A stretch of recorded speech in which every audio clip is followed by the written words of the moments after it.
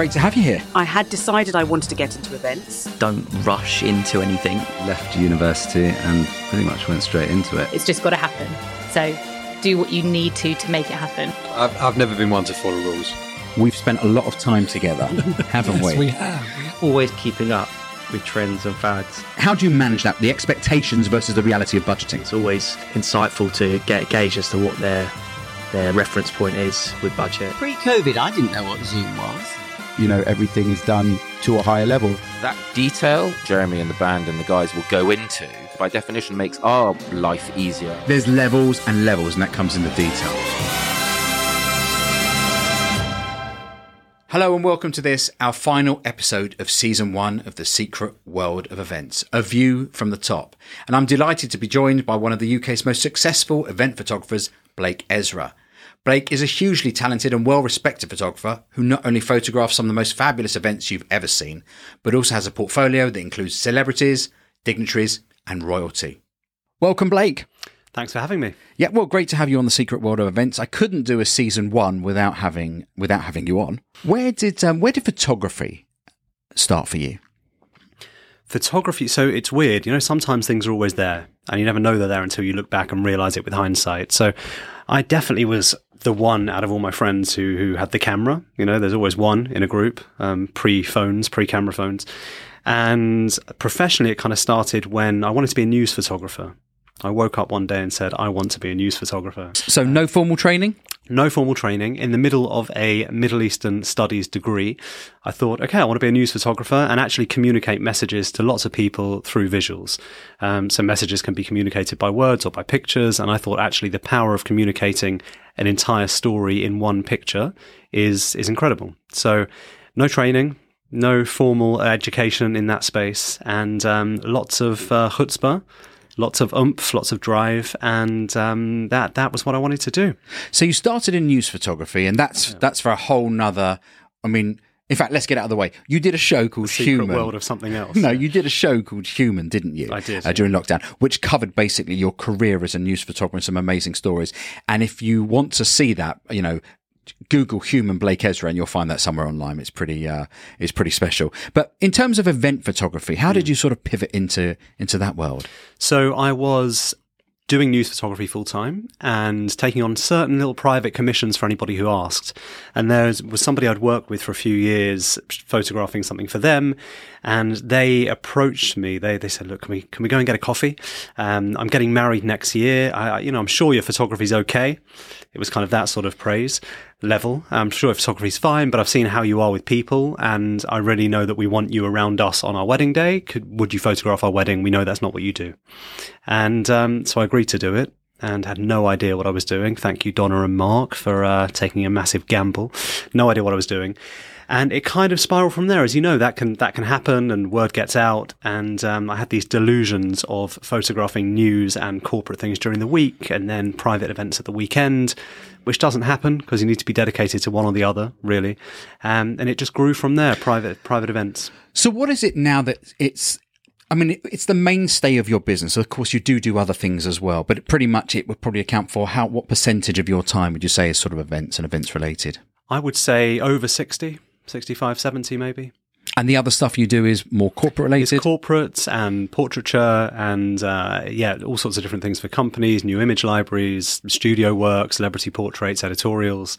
So it is definitely the majority, but there are many other things that come into what goes into my month or my week. Now, we've got a library of images that we're going to share with people in just a minute. I want to sort of go into some of the sort of specifics around events and how you work with your clients, because photography is a very big field. There are very many people out there, and it's a big place to compete with. What do you think sort of sets you apart, perhaps from other photographers in terms of style or how you deal with clients? Why should people, choose to work with you? So it's funny because sometimes people come into meetings with me and they ask that question. And I've been known to flippantly ask them whether my mum is in the room, because, if you want somebody to say that I'm the best thing in the world, that's not me, that's my mum. So I don't have a good answer. Again, I don't know how everybody else works. There are certain things in background and approach that I know that I bring to what I shoot. So I think actually I'm really thankful for that couple of years of doing news photography and editorial things, and actually all of that training that came in. That really does mean that I don't feel a lot of pressure. We've been in enough events together stood during a wedding ceremony, or stood during, before a big entrance of someone into a room, and pressure doesn't really come to me. I think once you photograph riots and situations whereby your life is under threat, photographing events is a joy and a pleasure. The one thing I will say about working with you, and we do have the pleasure of working with you a lot throughout the years, is you are calmness personified.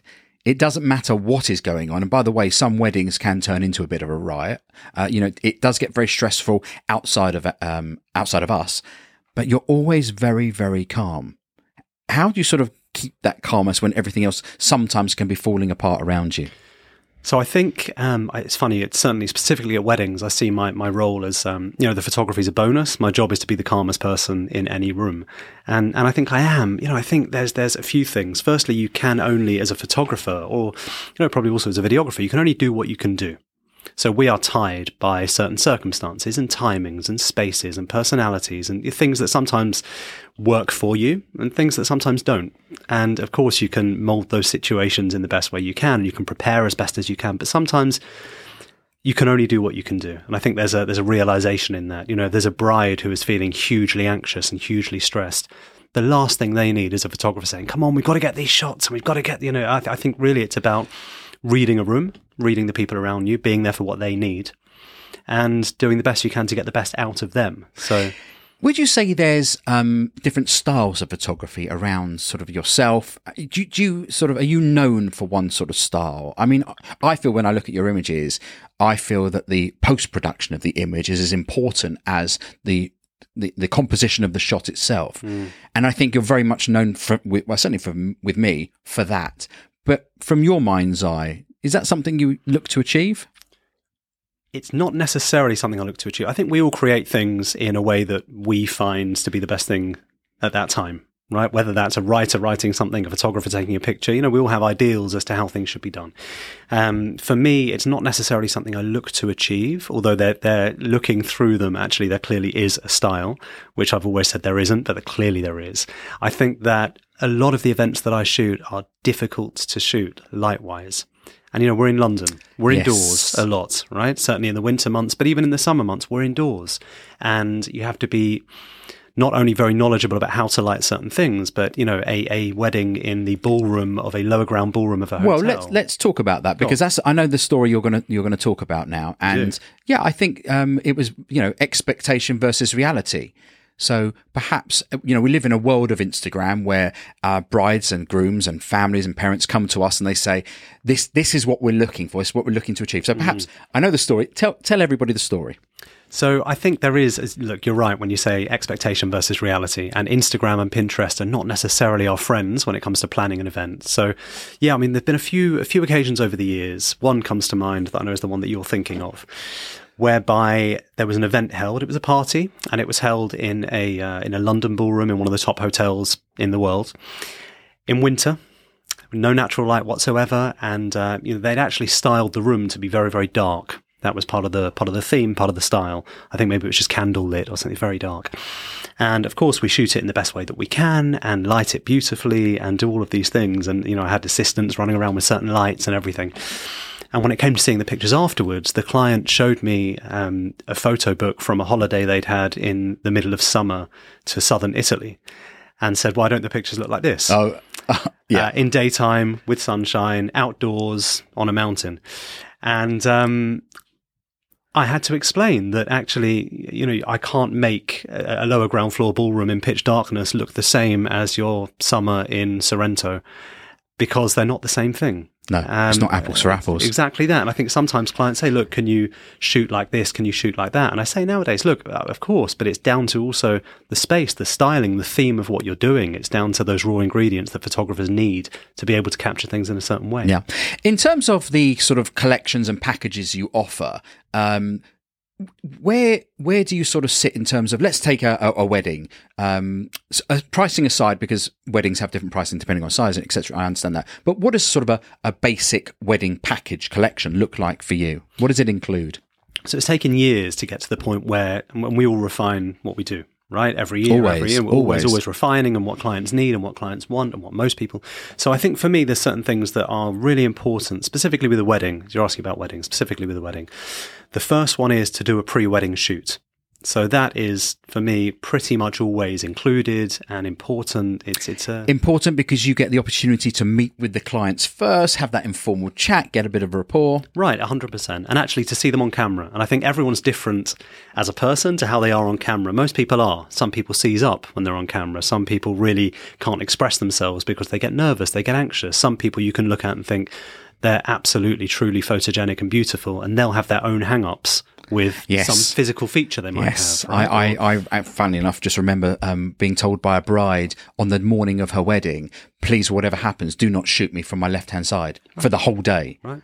Which is a very difficult thing to do. Bearing in mind it's live. Very difficult. And you're telling everybody to be in position for things, but to not shoot someone from the left is tricky. We can deal with it in post-production to sort of make sure the angles. Yeah, absolutely. Yeah, absolutely. So, those things, they're so important. Everybody has hang-ups. That's the truth of it. I mean, the majority of people. And then especially when you're looking at a couple, you're thinking, okay, what makes them tick? What's their chemistry? How do they stand when they're together? The first thing I ever do on a pre-wedding shoot is I say, have you guys ever had a moment where you are on holiday or at a wedding and you've asked a friend to take a picture of you? You've given them your phone and you've said, quick, take a picture of us. What happens? Show me what happens. Show me naturally how you fall together.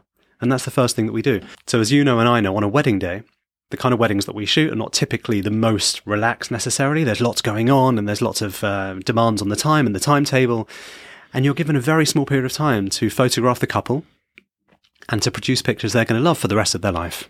And hopefully that, future generations will love as well. And I think having had that test run, if you like, to go and do a pre-wedding shoot in a park a few weeks before the wedding or in the place where they got engaged or anything like that, I think it's actually priceless to have that test shoot. So that's something that we'll always include. Let's take a little walk through some of your photography because it's up on the screens here for everybody to see. I asked you for a selection of stuff that you were... I'm sure you're proud of every single shot you've taken, but it's hard to narrow that down perhaps to sort of 20 or 30. So we've got a little selection here. Talk me through this image and why you sort of sent me this one specifically. So actually, before we move on from this image, this is, firstly, it's iconic. And the fact that you've got this wonderful wedding ceremony and the chuppah happening right in front of Tower Bridge, I think it's an amazing picture and it says lots of things. So, there's numerous pieces of information in this shot. That's the bride, the groom, the structure, the flowers, Tower Bridge. It places it in the environment, the guests. There's so much going on. I think the other thing, and actually I knew that you might ask about this at some point, so I'm going to jump in there as well. And you asked before about what's included in a wedding package. Is more than one photographer. Okay. So Teams. Yeah. So this image, if you look very carefully, what you'll see on the left-hand side is me. Yes. Which means I didn't shoot this picture. So one of your favourite shots was shot by a member of your team. But that's the point, isn't it, of having... way before... When I first met you, a photographer was a photographer and he might have an assistant. But I feel like you were one of the first to have a team where it didn't matter whether whether you could be there or not be there because the strength of your team is so exceptional. And in fact, testimony to that, you remember the job we did in Greece a few years ago. I wish I was there. Well, where the client wanted to have a top photographer and you weren't available for the shoot. And they scoured literally the whole of Europe looking for a top photographer. And I said, listen, Blake's team is more than capable of, and we work with them and they couldn't have been happier with their selection. Pictures are amazing. The pictures were just incredible. And your team were a dream to work with. I had major FOMO that entire weekend. I'm sure. It was a fabulous few days. So yeah, I'm in this picture. I'm doing something else. And a colleague of mine who actually was a photography mentor of mine, somebody who trained me, took this shot. And I love it as a picture. And I think actually you're right, that importance of teams, certainly at a wedding, the last thing you want is photographers sprinting from one side of the room to the other and causing a big scene and a fuss and all that just because they need to cover two angles. It's much better to have somebody quietly here, and just to make sure that you can tell as much of the story as you can. We could do a whole episode on photographers running around, and you could do a whole episode on videographers getting in your way. Something which I'm proud to say doesn't necessarily happen between us, because that's the value of having people that sort of know each other well. Absolutely. And even if there's two teams, actually, we're just one team serving the best purpose for the client. Exactly. Let's move on to the next image. Here we go. A beautiful wedding. Where is this? So this is in a venue called Chateau Saint-Georges in the south of France. And very beautiful place. It's quite iconic. It's known for the tower. Yeah. So this was the first dance, and you've got a few lovely details in there through these kind of outdoor hanging chandeliers. I wanted to make sure that I framed it in a way that really places the shot. So with the first dance, you can shoot very, very close up and get that very intimate shot, or sometimes you can shoot wider and you can see what's going on around the place. And I know that this tower was part of this couple's wedding invitation. Like, it was a really iconic thing. It was a thing. It was a thing. So there we are in darkness. We'd set up remote control lighting around the sides of the dance floor, which actually hit perfectly on the bride's face on this one.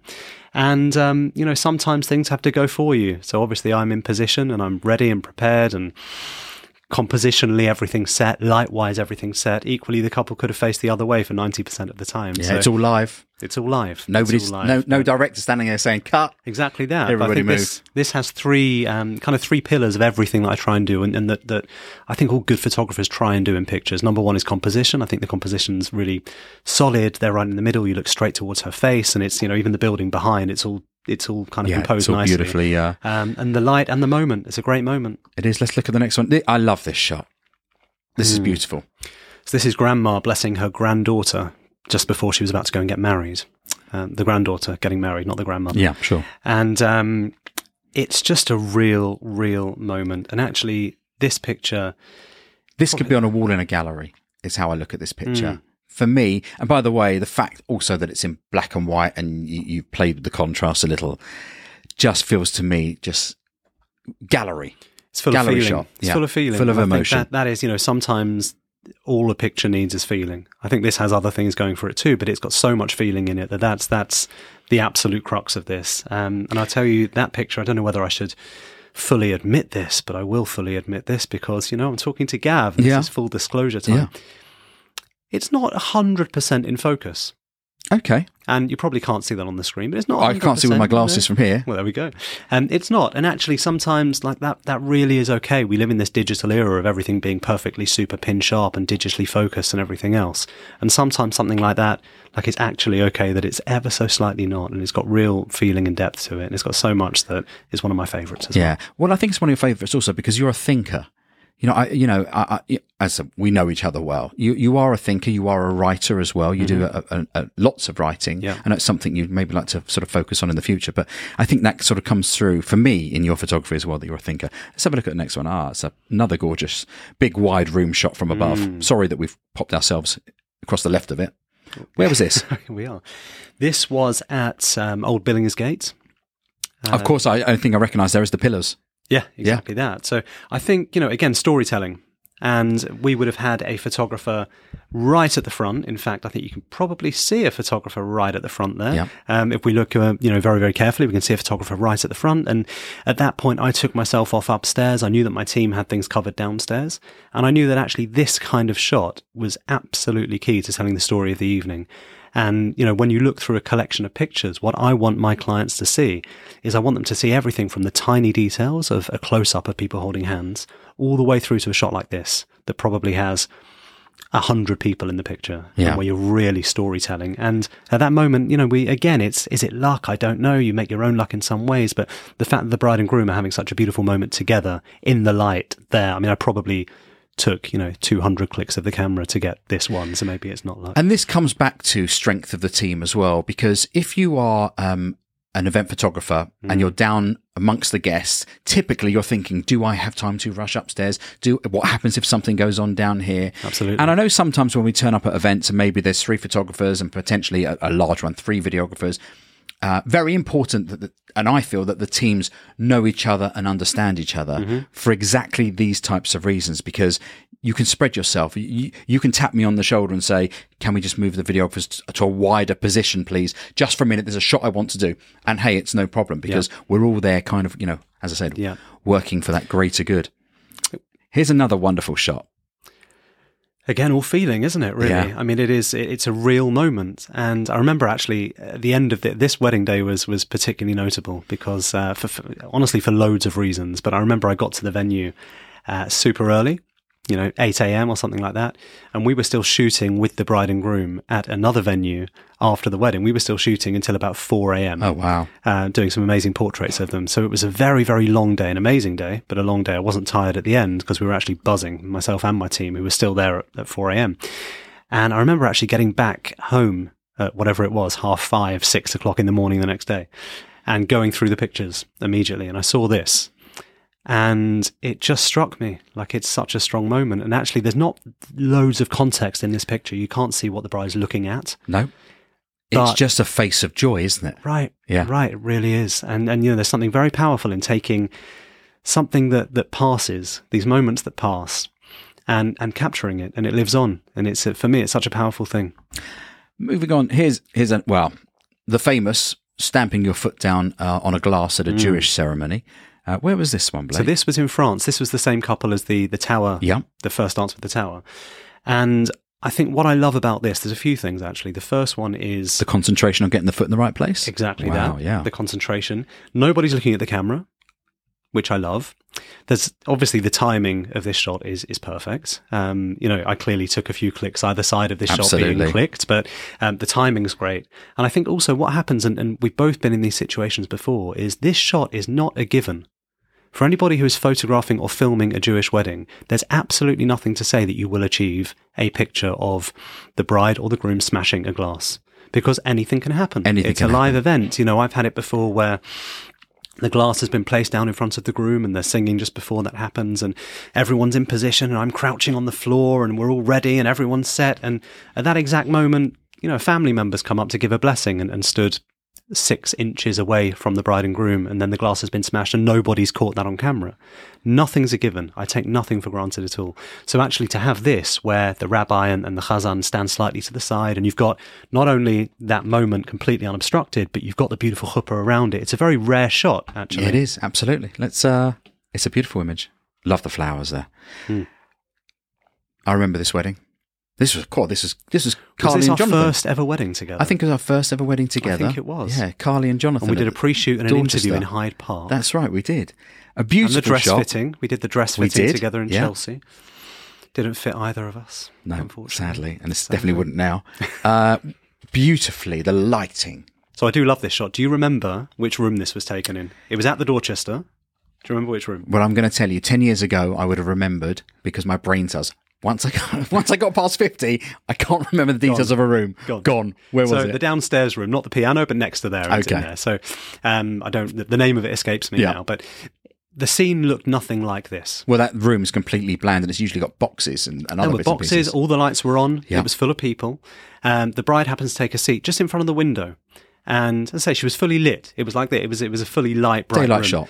And what I did, and actually I was quite proud of this one at the time, was, like the kind of room dividers, the concertina room dividers. Sure. So I hid half the camera lens behind one of those. The left-hand side of the camera lens is hidden behind a room divider. And essentially just exposed just for the absolute highlights in the shot. So made the entire shot as dark as it could be, knowing that actually that little bit of light is just going to come and light up just the veil, the side of the face, if Carly looked this way, which thankfully she did. Again, luck maybe. And it was one of those. It looked nothing like. And for me, Blake, this is why I love you.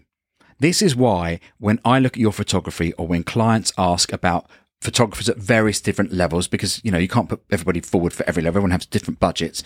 But in the budget that you are, top tier, the quality of photography, the thought and thinking that goes behind your shots, I feel is what stands you apart. Thank you. And that's just a perfect example of thoughtfulness, thinking, the moment. I mean, that is a brightly exposed. I know exactly the room with all the windows from Park Lane flooding in. Yeah, blandly lit, brightly exposed. I mean, I think that you mentioned just thought and thinking and that process. And I think actually sometimes I'm telling photographers, look, slow down. Don't be, what's it called, run and gun. Don't just go around and slow down. And actually, sometimes you'll see me quite often probably walking around events with, with a face that's actually just concentrating. Or do you remember with the crystal? I'm not tired, I'm just looking. Do you remember you walking around with the crystal with the glass you used to put up in front of your camera lens? Sometimes I still do, grabbing all sorts of stuff to put in front of the lens. Wow. Flying high. Flying high. So again, a risk. And this was, this was abroad, a beautiful destination wedding. And just before all of the Jewish dancing was going to start and everything was going to kick off and go mad. And again, we've spoken already today about strength of team and risky shots and what allows you to go into certain places. I decided to go up the tower that I was mentioned before and shoot the Jewish dancing from up the tower on a long lens looking down. And it was a complete risk. I can admit that now. I knew that I had my colleague down on ground level and I'd already briefed him and said, look, I'm going to go and shoot from up there. You need to cover this, this and this on the kind of the more expected shots in that sense that the bride and groom know that they're going to have. And it was a total risk. And I knew that there were certain things that I'd be able to achieve from up there that are rare because you can't do that in most venues. And you can't do that in, any normal ballroom or anything like that. I mean, I was way above the action. And thankfully this happened. And even more thankfully, I managed to nail the focus of the shot and get the right context and everything else. And it's actually a shot that, again, just it stands out because it is so rare. You don't see that. The one thing I do know about having worked with you for many years is a lot of the detail of the planning is so meticulously done prior. Your notes are comprehensive. I know that when we've done certain jobs together, we have lots of meetings prior where we run through the running order, talk about who's going to be where. Usually at these events, because I'm not holding a camera, I may be the contact point to tell my team and your team at the same time if there's a slowing down, if something's happening, if someone's moving outside. But the planning is so important, isn't it, for photography and film? It is. I think, when you click, it's almost the end of the process. There's so much that goes in before, whether that's gently manipulating a certain situation to be in a certain place, or whether that's the planning and timings. And, as you said, you're not really holding a camera on these events. So you take that director role. Yeah. Whereas I kind of take the director role as well as being a primary photographer. So for me, it's just key that my notes are so ridiculously detailed that none of my team at any point need to ask me anything. I mean, I remember specifically maybe one of the last weddings that certainly we did was a few months ago in Scotland, which we did together. Meticulously planned, amazing wedding with Ruby J, which was incredible. But the planning of detail over that weekend, the strength of the teams that we put out just means that the client ends up with incredible photography, a film that they'll treasure for the rest of their lives. And we come away saying, job well done. Well, that's it. And actually, job well done. It never, it's funny, as much as we plan, man plans, God laughs, right? As much as we plan, I find that, certainly at a wedding, nothing ever goes completely to plan. That doesn't happen. It's live, yeah. It's live, but you can plan as well as possible and you can look at certain circumstances and really try and plan as much as you can. I think with that one, for me, wherever I am, I have to be able to switch off from what's going on elsewhere. Because if I am primary photographer at an event and whoever I'm with, that needs to be my focus in terms of the room, as well as pulling certain strings and talking to the planner and working out certain things behind the scenes. But yeah, for that reason, everyone needs to know their job and their brief and their shot lists and as much as they can. Where was this one? This was a Giants marquee in Hertfordshire, actually. It was a 7-day Indian wedding. Amazing. And as part of the Indian wedding, there is a process where the bride, who has lived with her family until that point, essentially says goodbye to them and leaves the venue, and the family will kind of almost flank either side towards the door, and it never fails to be emotional. Yeah, that's the truth of it. I think this is made by certain things. I know that we're slightly over it on the left, but her first cousin shedding a tear on the left with a tissue to her face is beautiful. And this is gorgeous. Grandpa saying goodbye. I mean, look at this. I know. Sorry, we're covering up your photography. Oh, good. This was Babington House. Yeah, beautifully backlit shot, lots of smoke and atmosphere. I mean, the lighting of these events. People just assume we walk into a room, take out cameras and everything's all good. But I know if you hold up an iPhone in any one of these rooms and you took a picture, it would just be a blur of blue or overexposed, Absolutely. pink. Yeah. So to get these shots is something special. It's not easy. That's the truth of it. And actually, sometimes the more production and the more lighting that goes into it. I remember that room. That was amazing. Yeah. The more production and lighting that goes into a room, sometimes the more difficult it is for us because you have to overpower that, or you have to. Well, that's a classic example. That very strong, harsh LED pink doesn't work well with cameras necessarily, does it? No, exactly. So that has been, it's been edited to a pleasant level. Yeah. We've showed this before. Strictly Charlotte, one of my favourite photographs. This was incredible. I love this. That was Claridge's. Okay.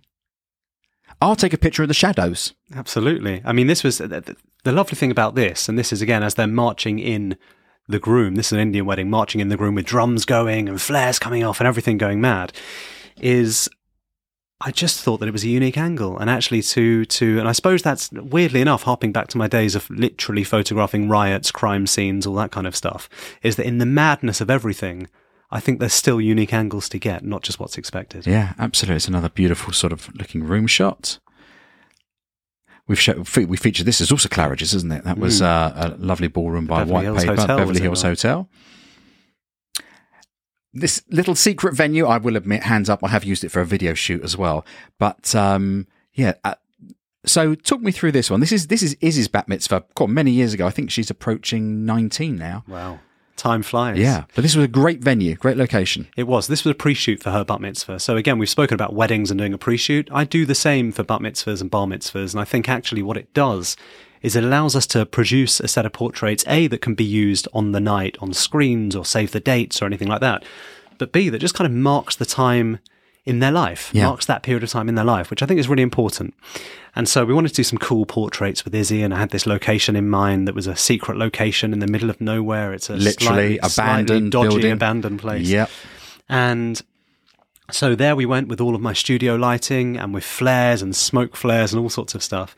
And I just think it's a super cool shot. I mean, I look at pictures in a certain way. I look at them as either I place myself in them or I place family in them. And I just think, if I had that, or if a kid had that, or one of my kids had that, would I be happy with it? And I just think actually it's a really cool, quite unusual picture. Well, I know that's definitely ended up on the wall of Izzy's house. There we go. The outside wall, as a very big. But there's another one that when I work with you, I'm sometimes, and I see the photography, my jaw drops for all sorts of reasons. And this is one which actually you didn't send me. I pulled out of our archive. Go on. Because this shot, I think, is unbelievable for all the right reasons. So this was Ben's bar mitzvah. Mm-hmm. And I believe the story is you turned up to do a photo shoot. And of course, Ben's parents are expecting him to put on his suit and have a lovely shoot. And he was just, in a very nice way, he loves football and he was having none of it.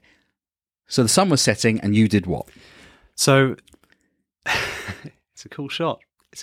Which is also on a giant acrylic in their home. Yeah.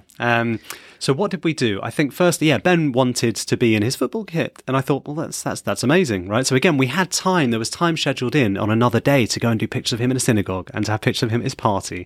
And I thought, again, it's a time in their life, right? And as you know, having kids, it moves very quickly. So this is the time in his life, and if he's in his Tottenham kit playing football in his garden every afternoon, and that's what he loves to do. That is what we should be doing, and that's what we should be focusing on. So again, looking back at experiences that I've had in the past, like I've done sports shoots for different companies and different advertising agencies and things like that. So I just wanted to actually produce something that was up there and could be used with a professional sporting company. It could be a Nike advert, it could be whoever it might be. And I wanted to produce something that's not, inverted commas, bar mitzvah photography, but that's actually something else. What's the favourite part of any event for you? Is there a favourite? Seeing your face there, Gav. That's the only one. That's usually one of my. I do get a bit of it. We've talked about it in previous episodes. Event anxiety. Yeah, I definitely do find I suffer from that a little bit. It's a thing. I think because we are in roles where so many things are out of our control, I think it's absolutely natural to have that. And I still have it. I absolutely have it. So, so many things can happen. And I said before, you never take anything for granted that you're going to get a certain shot. So, I mean, in terms of my favourite part of an event, it's interesting. I always, when I know I've got some shots that my clients will love under my belt, right? When I know that actually got some winners. Things are going okay. Yeah. At that point, I'm enjoying myself, even if my face may not look like it because I'm walking around concentrating on what's the next angle or whatever.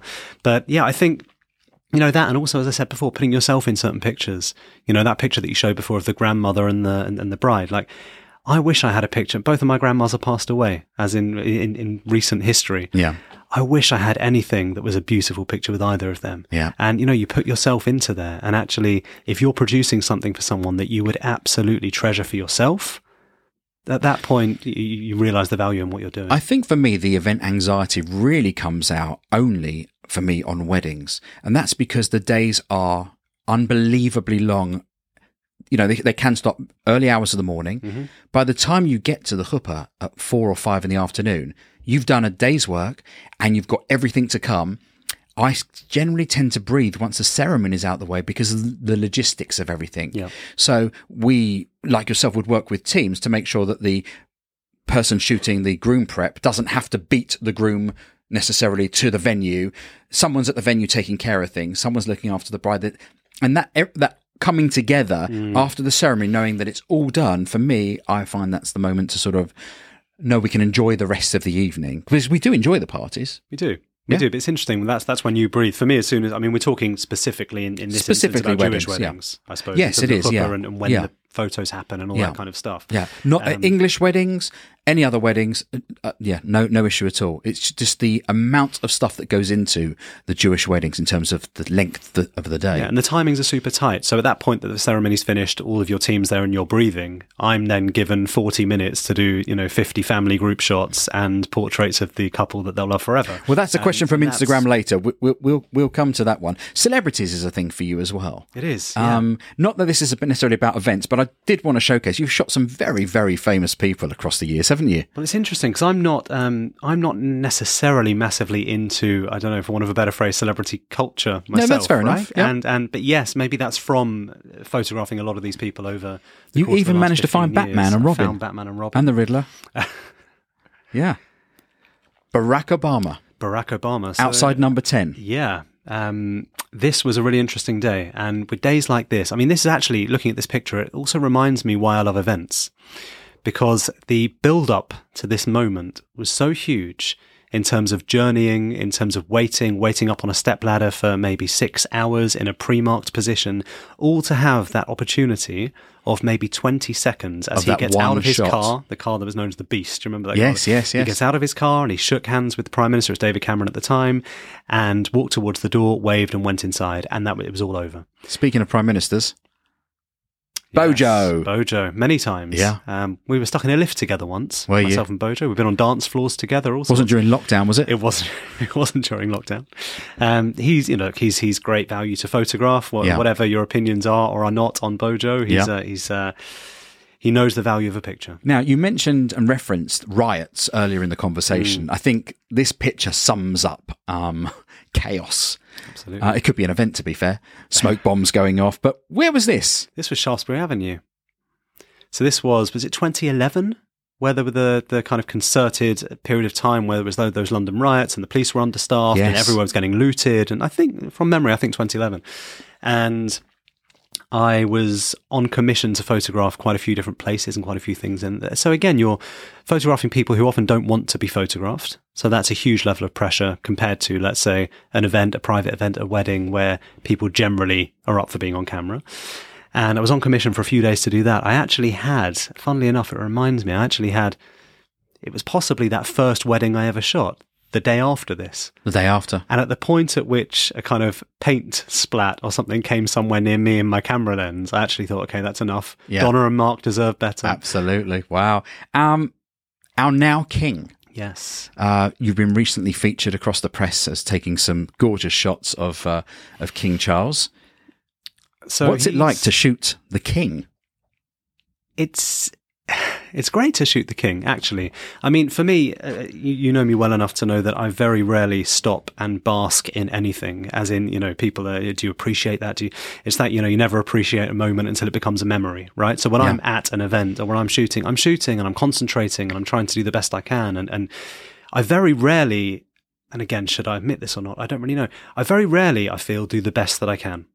As in, there's always a reason that makes things tricky or difficult, or whether that's a lack of time or space or light or permission or whatever it might be. Life isn't perfection. Right. That's the problem. Right. Yeah. And we seek perfection. Exactly. We do. So, even in those instances of photographing King Charles and many times photographing Prince Charles, you're always trying to achieve something that might not be possible, whether that's because of royal security needing you to be ahead of the game and to be a certain distance away, or whether that's because of people in the room. It could be anything. So it's an absolute privilege to have photographed him and to continue to do so. That's for sure. And of course, you shot his late mother, Queen Elizabeth II. Many times. This was the first. And it was... What a privilege. Very massive privilege. And you appreciate that more now than ever, but it was in my very early days of being a news photographer. And long story short, again, you never know what you're going to get, right? You never know exactly whether she may look towards you, whether she may not, whether the sun might come out and ruin that exact moment. And remember, we're not using automatic settings. Everything's manually done and everything else. You just never quite know. And so in my first kind of 2 weeks of being a full-time news photographer, that happened. And I just remember when I saw the picture, and it was really one of the best moments of my career for sure. Wow. We have asked the audience on our Instagram account, and I know you did as well, to pop in some questions they'd like to ask you, because lots of people had questions for you, Blake. This could be a 3-hour show, to be perfectly honest. This is from Ben. Ben is actually one of our camera boys, as you know. What's the most magical moment for you at an event? Is there a magical moment? You know what? Without dodging the question, yeah, I don't think there's one. I think, and actually, the interesting thing about that, and the same as I said before, nothing ever goes to plan, right? You can have a shot list, and it could be that a couple of the shots on that shot list are just impossible. They can't be done for whatever reasons out of your control. But what you don't see coming is the other magical ones that you didn't plan on that happen, that are actually, way more powerful than some of those on the list. So I don't think there's one extra magical moment, but I think there can be many. Yeah. From Ant Reed 1917, what's the biggest surprise you've ever seen at a party? Wow, again, that's massive. I mean, we've seen some amazing things. I say we, because actually at a lot of the biggest parties I photograph, you've also been there. Yeah. From celebrity appearances to, kabuki drops. Room reveals, yeah. Room reveals. I mean, at the wedding in Scotland, the groom surprised the bride by getting up and singing and playing guitar. That was He became part of the band. That was quite amazing. Yeah. We've seen before all sorts of different people and animals come down the aisle, whether that's, toddlers in kind of a remote control mini Mercedes, or whether that's the dog coming down the aisle with flowers. Next question from Joanna Hatman. How important is the size of the photographer's team? I think it's massively important. I think it's key. And actually, there's plenty of times when we won't shoot a certain event without a certain size of team. And it might be that a client's been to somebody else who said, I can do this single-handedly. That's fine. And then I'm there saying, look, actually, we need 3 people because you've got 3 locations and you've got the gallery and you've got all of this. I'm looking at your timetable and I'm telling you that's what we need. And I almost liken it, strangely enough, to, you wouldn't say to the caterers, look, we need you to feed 500 guests, but we only want you to bring 1 chef. Absolutely. They would tell you how many chefs are needed to create that food to feed those people. Yeah. And I think for me, I don't want everybody to be running around and sprinting around the venue all day. Yeah. We need to be ahead of the game of what's going on. As you know, also people love an establishing shot. So you want to show the room, or you want to show the building, you want to show these things before everyone comes in. Yeah. I think it's key. And I actually think that what it does is it allows me, as we spoke about before, possibly to be the calmest person in the room, knowing that certain things are covered. I think when we go and speak to clients initially, and it's typically for large weddings as well, where they may be discussing budget with you and the costs of the event to film, and you then explain, well, the bride's in a location, the groom's in a separate location, so that's 2 of the team taken up. You've got a ceremony being built somewhere, which you're going to want filmed and done properly. You've got a ballroom being filmed and done properly. Yep. So when guests arrive at the one location, you want to have a photographer or videographer there. It's very easily determined. And I feel it almost, well, in a funny way, you and I have discussed it before. Sometimes at these weddings, no questions, we're the cheapest thing there. However expensive people think we are, the budgets are far larger for flowers than they are for the video. The video guys will work, or the photographers will work all day into the night, and then the work begins. We may have 2 or 3 weeks worth of work ahead of that. I think it's almost, and I think also when we've discussed it, we've looked at, what we bring to the day. Yes. We bring, maybe I bring a bit more, I'm calm and I can read a room and whatever, but we don't bring a lot to the day. Yeah. We don't, let's face it, we're not entertainment. Yeah. We can't be eaten, where people don't look at us and think that looks pretty. We don't bring a lot to the day. But we are all you're left with. And so actually, I think, look, you're absolutely right. And I think in terms of a size of team, you're right. I think it's hugely important that you have the right amount of people there to do the best job that you can for your clients to enjoy for the rest of their life. But that also does come down to budget and budget related, because there are plenty of people that don't necessarily have the budgets of the world that sometimes we get to film in.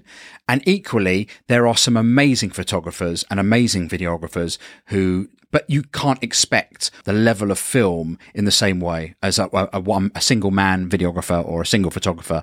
You're you'll get what Exactly you that. get. One person can only do what one person Yeah, can do. exactly. Blake, the next question is, how important is a relationship between photographer and videographer at an event? I think it's vital. Vital. Vital. I mean, I think actually what we're doing is not, I know it might sound ever so slightly cliche, but the truth of it is, it's not for us. It's for our clients to have forever, right? So what we want to do is really achieve the best we can.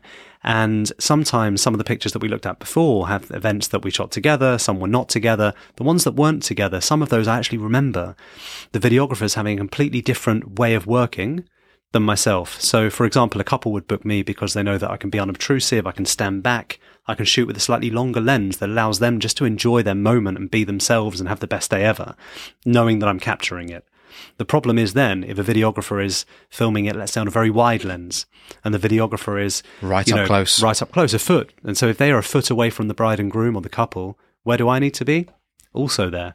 And it changes the style of my shots, the way I shoot, what I'm able to shoot, the experience of the couple. I think the synergies between photography and video need to be absolutely aligned for some of these events, because for me, all we are working for is for the client and to make sure they have the best possible outcome. Always. And that is made infinitely more difficult. And it's not that photographers and video don't necessarily get on. They always do. I know certainly when I go to an event and we know there's a photographer there, I would have either rung them before, or I would go up on the day and introduce myself and say, hey, I'm Gavin. My team's filming today. If they get in your way, just give them a little tap on the shoulder and try and make things all really lovely. Anything you want to tell us, or, I'll be keeping an eye on things. Just, please come and tell me. And I think a great example of where that doesn't work is we shot a very, very big wedding, a little while ago, quite a few years ago, actually. And it was a team of 3 photographers. And just the main thing I talked to around all the cameras around where the ceremony was taking place, said, but our main shot is right down the aisle. And by the way, no issue. As you know, what do I say? Step in, no worries. But if possible, could you just not stand there for 5 minutes while you look through the photographs you've just taken? And they had 3 photographers. And at the moment of the stamping on the glass, all 3 photographers for 5 minutes stood right down the aisle, right in front of the main shot, and stood there on 3 different lenses. Why? Taking the pictures.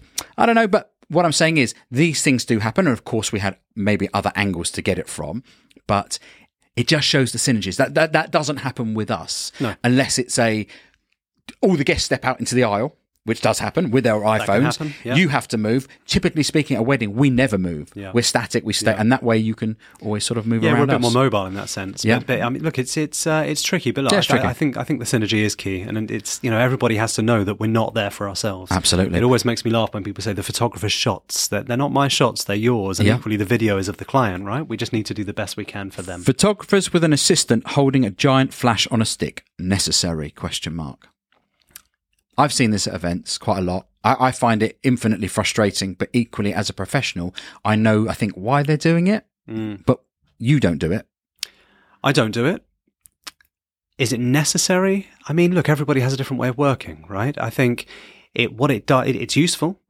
It's definitely useful. That's for sure, in terms of throwing lights where it needs to be lit. Yeah. I mean, we try and do something slightly different, have remote control lights in different places around the room, or to work with ambient light as well. Yeah. I don't think it's necessarily essential. I think it does visually look very cumbersome. So that's an issue for you if you're looking at a wide shot of a dance floor and you've literally got somebody, lifting photography equipment in the air above people dancing. In a world where you want to be, not noticed and reportage in style and standing back. I mean, people are going to see people holding cameras, but cameras generally speaking are quite small. Yeah. I mean, I see a couple of people holding big broadcast cameras on dance floors. I'm still amazed that happens. Yeah. But when photographers are standing there and they've got an assistant and the assistant is holding a ginormous flash above their heads, I just wonder if that's still necessary. And I'm not a photographer, so I think different styles for different people. I think that's what it is. Like, as I say, it's cumbersome. And I think that when you're in the middle of the madness on the dance floor, actually what you want to be is as kind of supple as possible in terms of not having all of that kit there. Yeah. And that's what we try and do. Yep. Next question is, what cameras do you use and why? Are you Nikon or Canon? You're Nikon. I'm Nikon. I've always been Nikon. Not for any reason apart from, the first camera I got was a Nikon, and you get used to it and the operating system and the way it feels. And you a lot of people stick with a brand. And you buy your lenses. You buy your lenses and they stick with a brand. But Nikon mirrorless cameras nowadays, Z7 IIs to be precise. Yeah. And no camera is perfect, but for what I do, they are extremely good. How hard is it to organise the family photographs for large groups? That's always a moment of chaos, potentially, at a wedding. Potentially. Hard to deal with sometimes? Is it hard to deal with? Again, different approaches. Yes, objectively, it's hard to deal with sometimes. It's something that I cope with very, very well, and that I never really show levels of stress in or anything like that, because actually I know that I'm doing the best I can, and I know that I've got a disposition that can deal with that and that does it as well as humanly possible. I'm very good at politely shouting at people, as you know, right? I find it the funniest time in the wedding, actually. I'm glad you can laugh at it. Well, because I don't have a camera in my hand, so I can step back, and sometimes maybe, if there's a Toastmaster there, or I can, help organise. But seeing the chaos of where's Auntie? She's at the bar. What? She needs to be in here. Where's our cousins? So I think it's prep again, right? Everybody needs to know. Everyone who's in those pictures needs to know where they need to go before time, ahead of time. And I think the other thing for me is I'm quite quick. So if we've got a list of 20 different combinations, I want everybody who's in any of those pictures to be there before the first shot happens.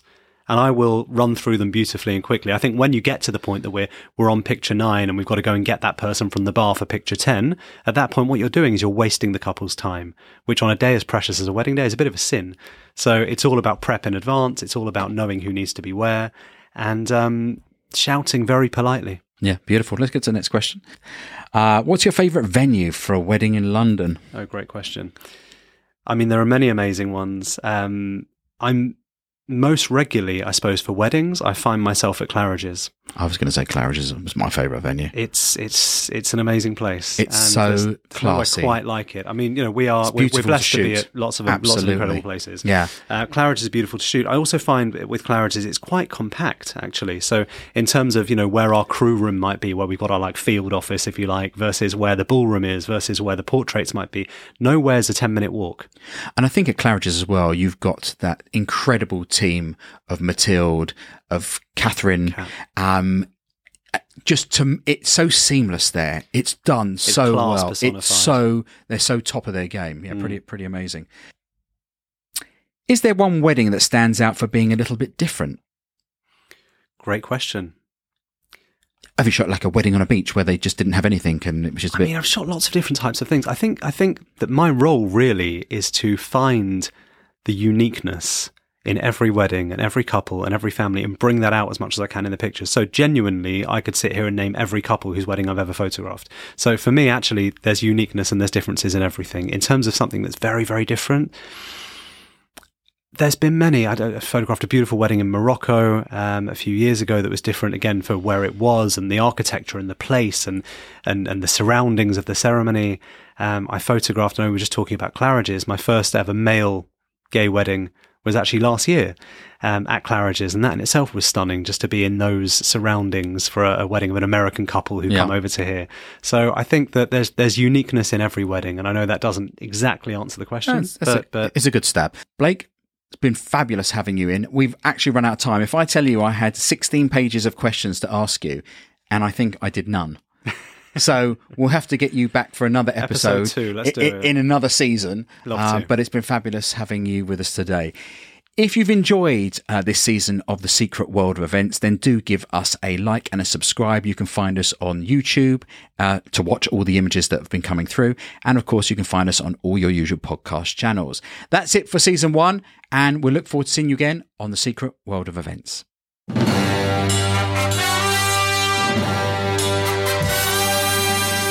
Great to have you here. I had decided I wanted to get into events. Don't rush into anything. Left university and pretty much went straight into it. It's just got to happen. So do what you need to make it happen. I've never been one to follow rules. We've spent a lot of time together, haven't we? Yes, we have. Always keeping up with trends and fads. How do you manage that, the expectations versus the reality of budgeting? It's always insightful to get a gauge as to what their reference point is with budget. Pre-COVID, I didn't know what Zoom was. Everything is done to a higher level. That detail Jeremy and the band and the guys will go into, by definition, makes our life easier. There's levels and levels, and that comes in the detail.